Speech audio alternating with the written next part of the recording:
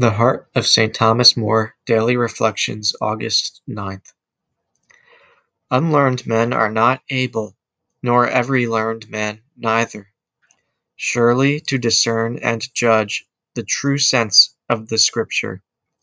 In a great thing, grown in debate and controversy, where plain texts of Scripture seem to speak for both sides.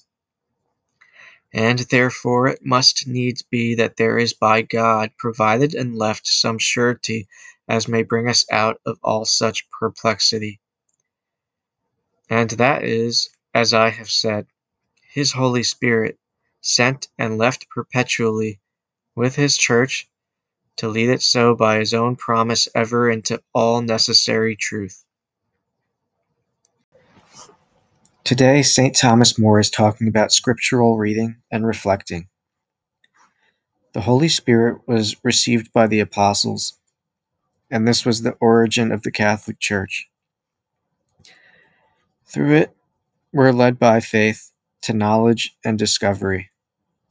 We receive freedom, and we receive the power to orient our eyes towards heaven when exercising our freedom.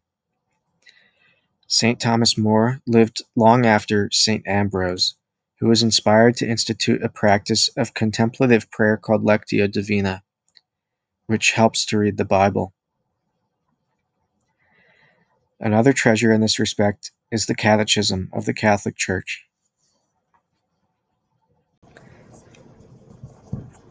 We'll conclude with a prayer. Our Father, who art in heaven, hallowed be thy name. Thy kingdom come, thy will be done, on earth as it is in heaven. Give us this day our daily bread, and forgive us our trespasses, as we forgive those who trespass against us.